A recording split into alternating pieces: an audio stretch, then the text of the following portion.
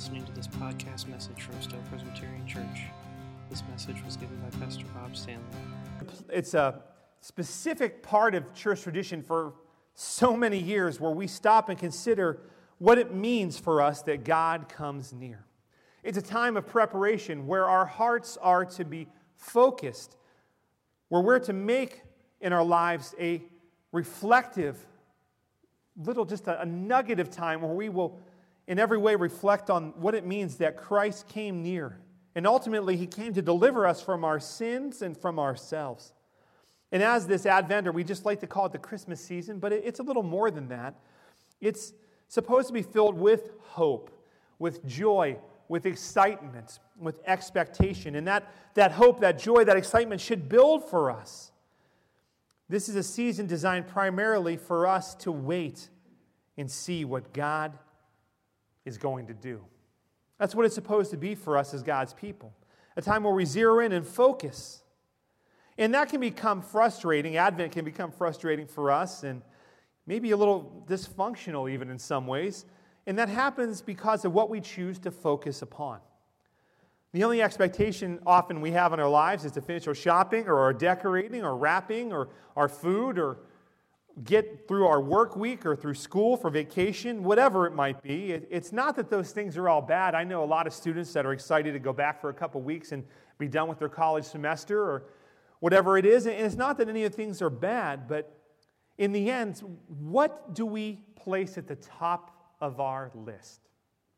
If you have a Christmas list in your heart and it's what's important, what do we place at the top of our list? What do we anchor our lives to during this season of expectation? What are we going to celebrate? What are we going to place our hope in? For if Christmas has come, if Christ is the one who comes to us at Christmas, we know that God's Word promises us He's going to come again. And that's what we celebrate as we begin our journey into Advent today in this Christmas story. God has come, He will come again. And that is a real sense of both expectation and celebration. It should be for us if we know Christ. And so we're going to look at some of those great moments that are both celebratory and expectant in the Bible. And they make up this first Advent, this first season where they waited for God, Savior, for the Messiah to come. This preparation that happened as Christ came down. And as we look at those, we're going to see there are specific declarations or even songs or anthems that are sung, that are given as praise and celebration. And we're going to look at those over the next few weeks in Advent. And these songs of praise and joy, they really do draw us into the Christmas celebration. And this Advent, we're talking about how we have a calling, we have a responsibility as Christ followers to repeat the sounding joy in our own lives. And it's a sacred duty, just as it was for those who celebrated at the first Advent. It's a time for all of us who know Christ. We're supposed to share what Christmas really means, that Christ came to save us, to redeem us from our sins, and to restore to us true hope and real joy for all of creation. We know that joy will be made complete, that joy we have, that expectation will come to fruition finally when Christ comes again to restore all the earth, all the creation, when sin and darkness will be no more. And that's really a big part, that's a core part of what should anchor us to this Christmas season. So we're going to open up Luke 1 today, and we're going to begin this celebration, this journey of expectation, of joy, and of preparation with Mary as she sings an anthem or a praise, and she gives thanks to God. And we know that as the Magnificat. She lifts up her soul to God, and she sings about what He's doing in her life through her Son yet to be born, through Jesus Christ. And we're going to pick up as she goes to visit her cousin Elizabeth, where news has come to Mary through the angel Gabriel that God has chosen her and overshadowed her to bring the Son of God into the world through her, even though she's a virgin. A news that's shared with her, and it's shocking, and she's not sure what to do with it. And so she goes immediately to family. And in that moment, as she comes in and spends time with her cousin, that's when the very first Christmas carol, as it were, is sung. The very first Christmas carol. Sure, there are other songs of praise in Scripture, and there are other songs about the Messiah, about Christ coming. But this is really, when you think about it, what Mary sings here. And be clear, this is a poetic thing that she's putting in here in the original language. And it really is the first Christmas carol. So as we open up here today to Luke chapter 1. We're going to start in verse 39 and read through verse 55. If you want, you can open up one of those shiny new Bibles in your seat backs there if you'd like to follow along. I want to encourage you to bring your own copy of God's Word. Luke 1, so you got to go a couple books in the New Testament there, right at the beginning. We're going to pick up in verse 39. Now, the Magnificat, the song, really begins in verse 45, but it's really important we get a little of the backstory as we're going to see here, and we'll talk about that. So let's read this morning. And I do encourage you to bring your own Bible and get familiar with it. If you need a Bible, that's what these are for. Take one or give one to a friend as well. So let's start in Luke 1:39.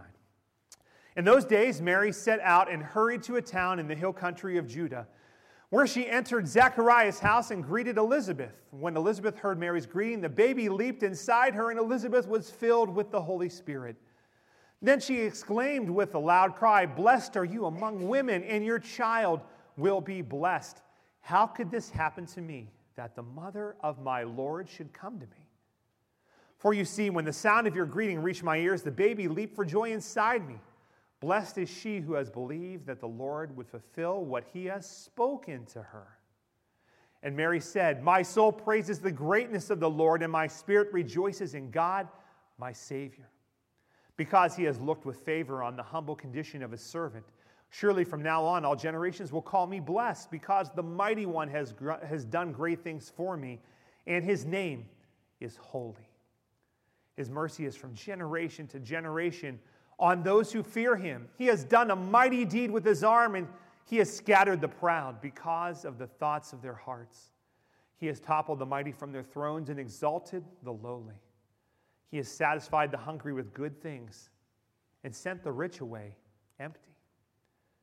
He has helped his servant Israel, remembering his mercy to Abraham and his descendants forever, just as he spoke to our ancestors."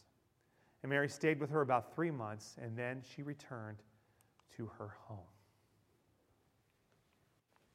We're going to stop there this morning in God's Word, and we're going to continue on here. Let's look a little bit about this story, the background. Now, this passage comes right after something else we call in Scripture the Annunciation in Christianity, and the announcement that's when Gabriel comes and declares to Mary what God will do in her life. Now, if you've been reading our Advent devotional, that's the green books out there, I want to encourage you to grab one of those and to take one of those with you. If you haven't, if you can donate $11 to cover it, that's fine. But if not, don't let that prevent you from taking it. The Advent devotional this year is also titled Repeat the Sounding Joy. And our messages will in some ways reflect them, though they're not the same thing by any stretch. If you've been reading that and following along in that really great biblical walk through this part of God's Word, I hope you do that. You'll see in that Christopher Ash, the author there, talks a little bit about this, and he reflects on this annunciation that happens in Luke 1. And what's going on here is that Mary, this Magnificat, this song, as we consider that, we'll get to that anthem, to that song in a moment, but you really need a little of the backdrop, and if you've read our devotional, you have some of it. So in Luke 1:38, after Gabriel, the angel, comes and says, "Mary, here's what God's going to do." Once that happens, she has a powerful response. Now remember, Mary's just a teenage girl. She's a teenage girl. And what does she say? "I am the Lord's servant. May it be done to me according to your word." She says, "I don't understand this. I'm not sure I get all of this, but I belong to God. I'm his handmaiden. I'm his servant," depending on what your translation is there. It says, "I belong to him." That's powerful. She recognizes what God's doing, and she accepts that essentially she's going to have a price to pay for this. She's going to be an outcast of sorts. Socially, she could be an outcast, and relationally, she could be ostracized from family or friends because she's an unwed teen mother. In that culture, that could even cost her her life, but there was, regardless, a real price to be paid. There was real loss. People were going to look at her differently. They were going to judge her differently. There's not a lot of hope or a lot of joy in that on first reading, is there? That's tough. And she says, "God, I'm going to trust you." Has that happened to you where you understand or maybe somewhat understand what God's doing, but you don't really see where it's all going? I think for all of us, when we feel that whether it's God in our hearts tells us something or through another trusted Christian person, through God's Word and through studying it, through the circumstances of life, all these factors come together and we say to ourselves, I kind of see these points in what God's doing. I don't really see how they connect together yet. I sort of see it. It's kind of like if I squint a little bit, kind of in my heart and my mind, I maybe, but I'm not sure what God is doing.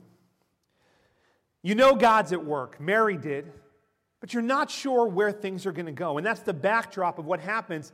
And if you read earlier, if you've been through the devotional, you see Gabriel, God uses his angel and he says to him, you know what? Maybe you should go visit Elizabeth. She's cool. She's good. You should go visit her. So Mary does. She heads off. And she has this moment of reflection. And she's clearly trusting in God and she's trying to connect. And she goes and she looks for even that deeper relational connection. We're always looking for connection, for understanding, for acceptance, for someone who gets it. And that makes sense, I think, to all of us here as human beings. So she goes to Elizabeth. She's not sure. And as she enters the house, she immediately finds that connection. Because Elizabeth, her cousin, who was far too old, she's got great news as well. She and her husband Zechariah are going to have a child that will become John the Baptist. And we see her holistically, God's Spirit at work, because the baby in Elizabeth leaps for joy. John the Baptist leaps in joy. His cousin has come, and Elizabeth, as the Holy Spirit is just dripping, God's Spirit's at work in this situation, she says, wow, how could this happen to me, that the mother of my Lord should come to me? She already knows. Have you ever thought about that? I think we read this Christmas story so often and so quickly, even if you're not in God's Word a lot, and we want you to be. This is one of those passages, maybe you just read it so many times, you gloss past that stuff. She knows right away what's going on. She says, the mother of my Lord has come. And that welcome, that connection, immediately changes Mary's perception of her life, of her circumstances, of what God is doing. You see, we're always looking for connection with what God's doing. And as Christians, we have to remember that people are seeking that connection from us. As those that bear this understanding we talked about, we know what Advent means, what it meant for God's people when He came, what Christmas is all about, and what it's going to be because Christ is going to come again. We have this understanding, this connection, those points. We have more of them than the people around us may have of what Christmas is all about. We get it. Mary was not someone special in her world. She was not someone who knew what to do. She was not someone who expected something like this to happen. As you go in the devotional, as you read through, you would see in Luke 2, she and Joseph, they take Jesus later to be dedicated, and the reality of that plays out in Luke chapter 2. And if you remember recently, as we studied in Romans 12 or 13, we talked a little bit about the sacrificial system. So when they come and they take Jesus to the temple to be dedicated, remember, if you remember when we studied that, the sacrificial system, depending on who you were, you would buy an extravagant, a costly sacrifice. Maybe it was a ram or a sheep or different things. Do you know what Jesus' family got for that for him? 2 pigeons. Do you know, based on our understanding of this, what we call the Second Temple Judaism, when Jesus was born, that period of culture, this is where having the Bible in context makes it powerful. Do you know what the cheapest sacrifice was that you could offer? You know what the one you offered was if you were destitute? 2 pigeons. You see why the Pharisees kind of laughed when Jesus shows up? What good thing ever came from Nazareth? This guy's from the ghetto. Why is anybody listening to this guy? Mary's song will make a little more sense if we understand this. A poor, unwed, expectant teen. A nobody. And now she was going to be an outcast among nobodies. She comes to her cousin. Her cousin says, "Who am I the mother of my Lord would come.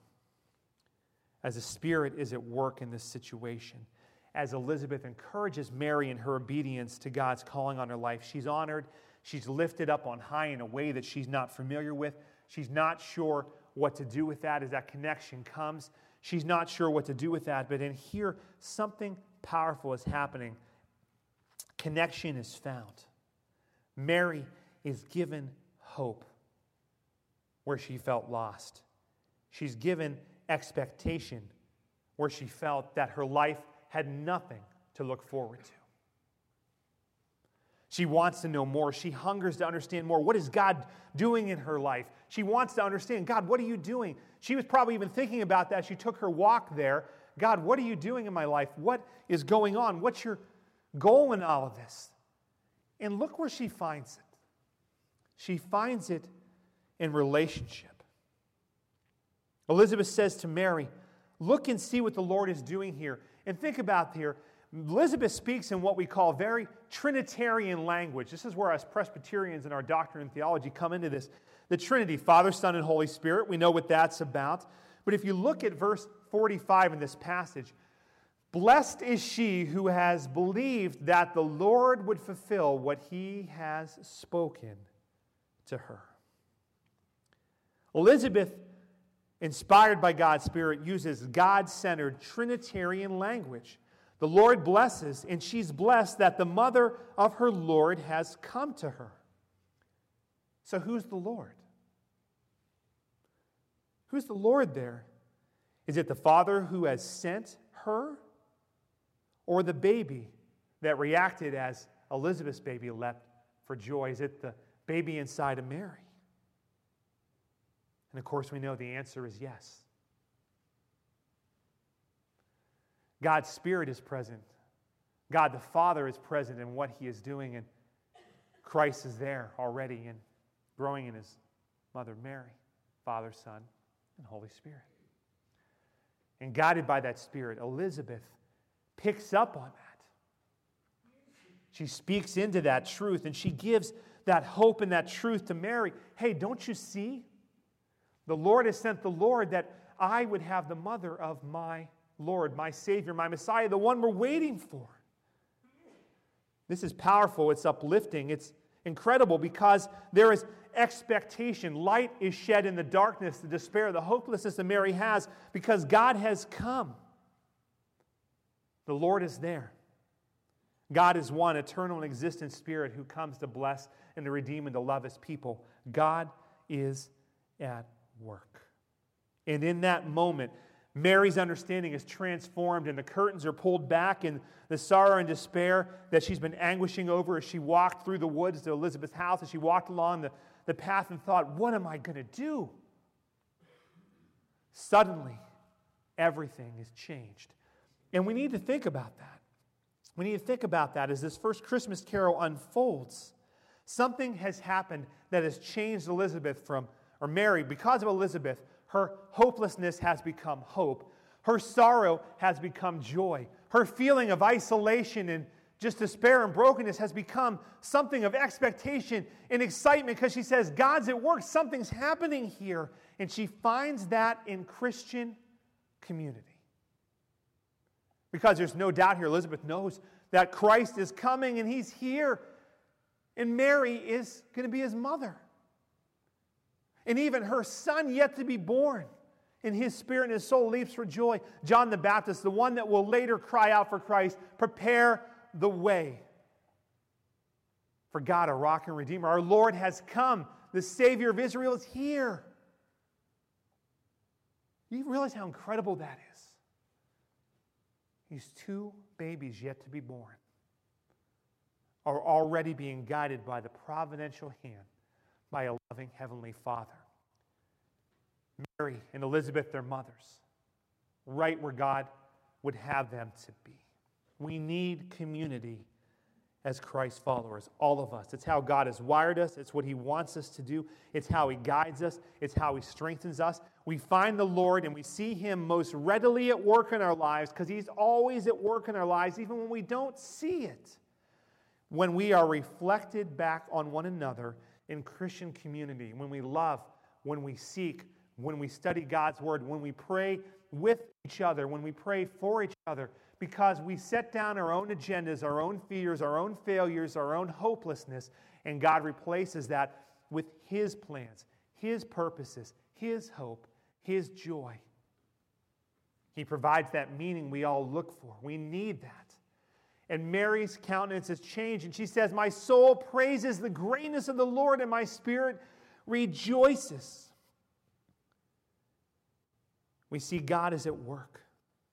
It's one of the reasons we're talking about doing more with our ABFs and even launching some small group studies here in the life of our church, because it can be a place where God deepens our faithfulness and transforms our lives. And friends, in our world today, we need to find that hope. We need to find that joy and that purpose in this place together in relationships.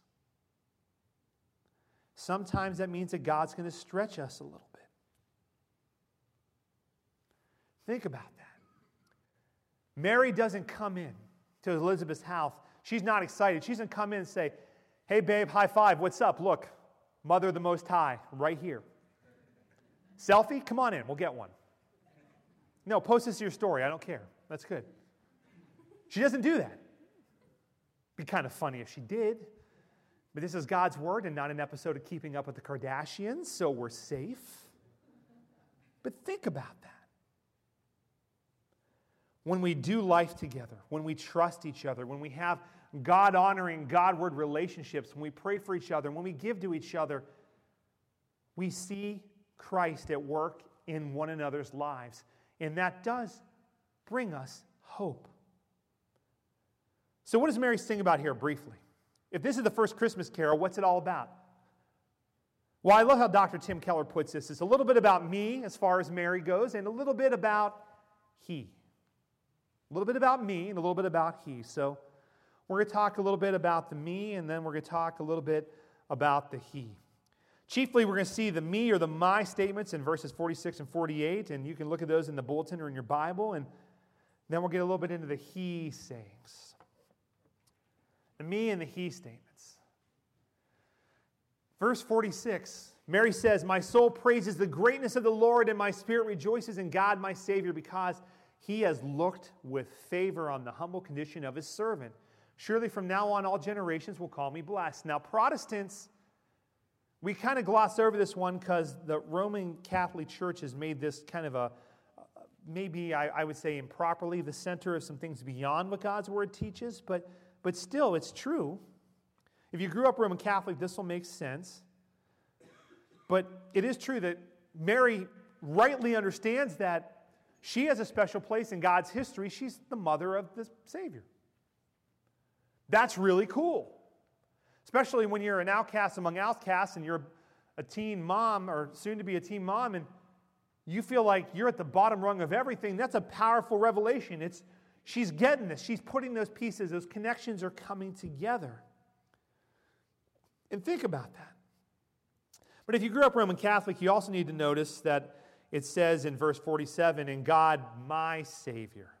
And Mary knows that she's not perfect, that she has no power to be made perfect, and she needs a Savior too. Only Christ is perfect. And so Mary, knowing who she is and knowing who God is and He's at work, that there is a Lord in heaven and He's bringing His Son to earth, and that she is starting to understand what Elizabeth is talking about, she begins to sing out this understanding. Expectation has taken root. That's what we sing about in "Come Thou Long Expected Jesus," or O come, Emmanuel, born to set us free from our sins. Mary knew she needed to be set free from sin. We know it. Elizabeth knew it. And so she sings out, "My spirit rejoices, my soul praises." The first Christmas carol was about that deep need and longing for salvation. That's what she was looking for. She knows that God is with her. He's doing mighty things around her, in this case, even within her.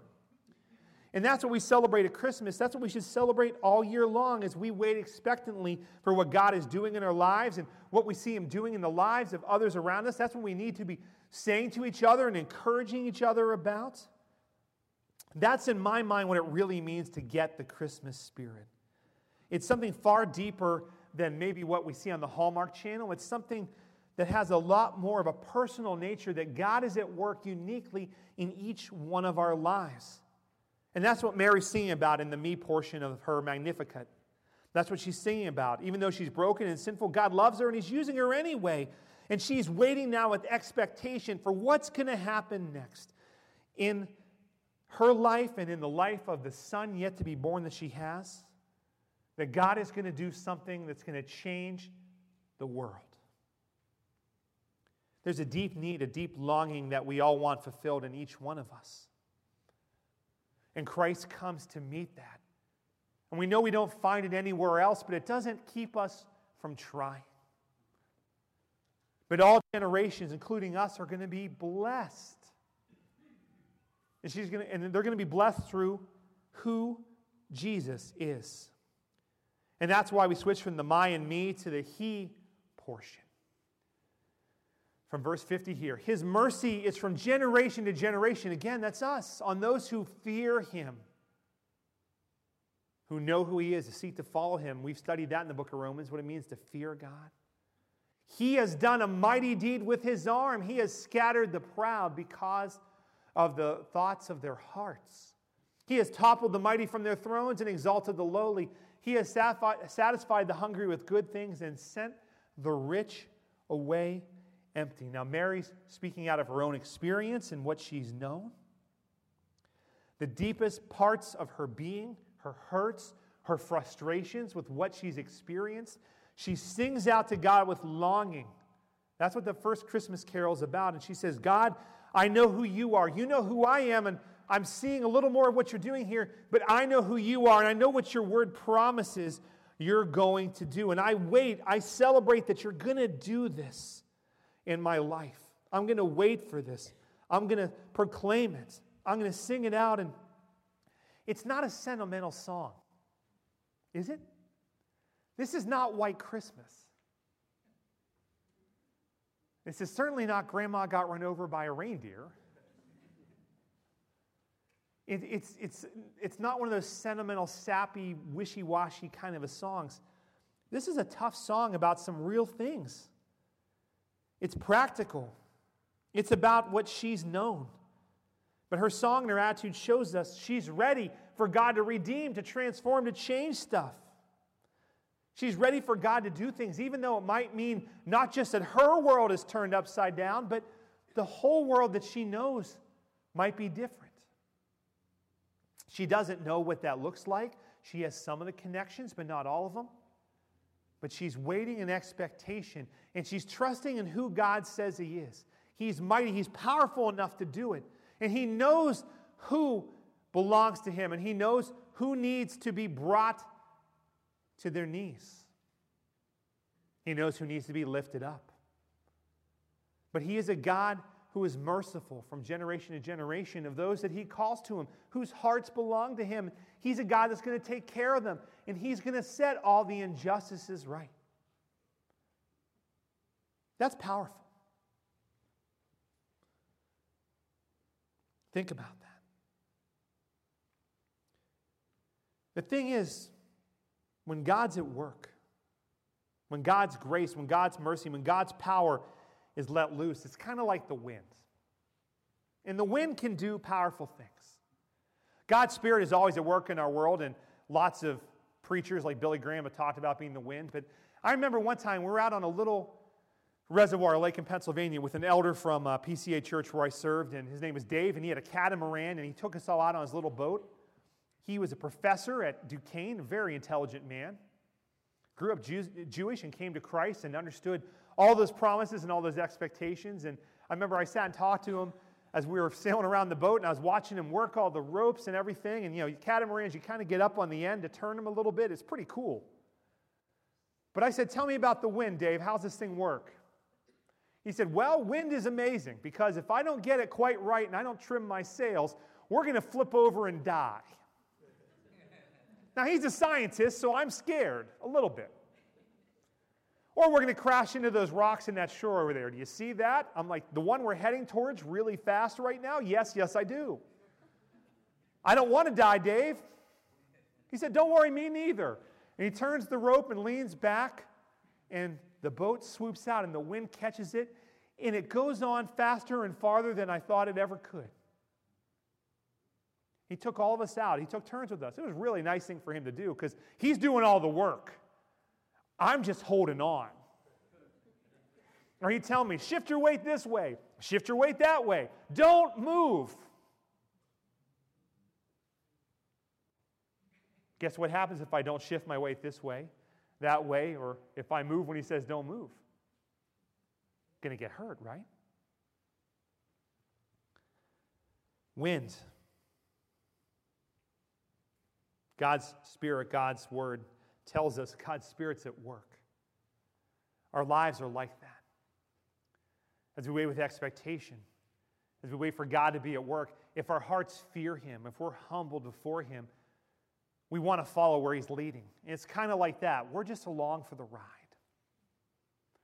If we move when God says move, He's going to bless us. If we stay when God says stay, when He says don't move, be still, listen, shut up, kayete, hold on. When we do that, God speaks. That's why this season of expectation is so important. That's what it means that God is at work. He's at work in our lives. When we're humbled and when we're seeking Him, when we long, when we desire, when we wait upon Him, He wants to lift us up. So wherever you are heading into this Christmas season, whoever you are, whether you feel that you're one of the people God has blessed greatly, this rich and powerful versus lowly thing that he talks about here, the Greek word there for that, topanus, it's not badly translated in our new CSB Bible, but the English language doesn't really have a great translation for it. But the word here is the lowly, but in reality, the lowest of the low, worse than the dirt underneath your shoe, is probably the best explanation of that. So here, Mary, who felt like her life had no hope, is learning that God is saying, I'm at work and I'm going to flip everything over in lives. And if you'll follow me and go where I need to go and stay when I need to stay and wait when I tell you to wait, I'm going to guide you safely to where I have you to go, to shore. But if you try to do it your own way, Mary, if you start telling everybody how it is, if you start telling everybody, hey, you know what? This gal, God's son, right here. You see, Mary learns that lesson. We see even in Jesus' first miracle, she comes to him and says, hey, Jesus, I got something for you to do. And he says, hold on a minute. You know it's not time yet. Mary always understood. Do we understand what it means to wait? If you feel like you are the lowest of the low today, that you are beyond God's hope, let the reality of this first Christmas carol sink in. The season of expectation. Christ has come to redeem the forgotten, the broken, the hopeless. And it's about more than bank accounts. Now, bank accounts matter because what you do with your treasure, what you do with your time, what you do with your choices shows what's going on in your heart. It's true. But there are a lot of people that look like they've got it all together on the outside. But on the inside, they're broken. They're hurting. If that's you today, I want you to know that Christ has come to save you, to redeem you, to give you hope, to give you expectation, to give you joy. And if you'll wait upon Him, He will guide you along and He'll put wind in your sails and He'll take you where you need to go. And if you will wait when He says wait, and if you will go when He says go, and you may think, that's great, I have no idea. I have no idea how to do that. I want to encourage you today to take just a few steps to make that reality in your life. First of all, grab one of those Advent devotionals. Begin reading it, the green one, if you really want to read. If nothing else, there's a shorter book, a red one out there. It's a little bit larger than the ones we have out on the table. They're spread around the Welcome Center. Grab one of those books. And if you think, yeah, you know what, I know this is true. I know God's at work. I want you to be like Elizabeth. If you feel like Mary today, grab one of those and get started. But if you feel like Elizabeth, grab one of the very small books or one of the with the postcard inside of it, or grab even two. Think of somebody in your life, family member, a friend, a co-worker, a neighbor, who maybe feels like Mary felt at the beginning of this passage and has no hope. She has no hope at the beginning here. She's trying to put the pieces together. She's walking in faith, but she's scared to death. Or she feels so outcast that why would God? What's going on? I think so many of us decide that God's not there because our lives are so hard, we don't even realize we're swinging the boat around into the rocks on ourselves. If you know somebody in your life like that, take them one of these books, give it to them. If they don't have a church home, invite them to our church. If they say, I go to a church, it's a great church, they preach the Bible, say, that's great. Are you going to go this Christmas? Are you going? Encourage them. Give them that book. Spend some time with God, making space for Him in community in this place to speak to you, to guide you. In the hustle and bustle, will you remember that God is indeed at work in your life? And will you take time to remind somebody else that He's at work in their lives, even when they can't see Him? How will our lives, yours and mine, show real expectation of Christ this Christmas over and above all the hustle and bustle and all the other things? Friends, we need to take time to show that we have hope in Christ and that we have lives that are expectantly waiting for Him. Let's pray. God, that You would in every way guide us, that You would be at work in us, that You would use us. Lord, that we would know, as Mary knew, that there is more to belonging to You than we could ever imagine. At first glance, we could feel lost. We could feel afraid. We could feel, God, abandoned. We all go through times in our lives when that's true. So I pray that You would use us to encourage another. Lord, even those in this place that need encouraged, that we would know what it means to take time for people in this busy time of year, that we would focus on those eternal things that matter. God, guide our lives and steer us that we would know what it means to belong to You. Whether we feel like the lowest of the low, or God, whether we feel like You've already redeemed us, that we would take time to seek after You. God, fill us with joy, with hope, and with expectation during this busy season, we pray in Jesus' name. And all God's people said, amen.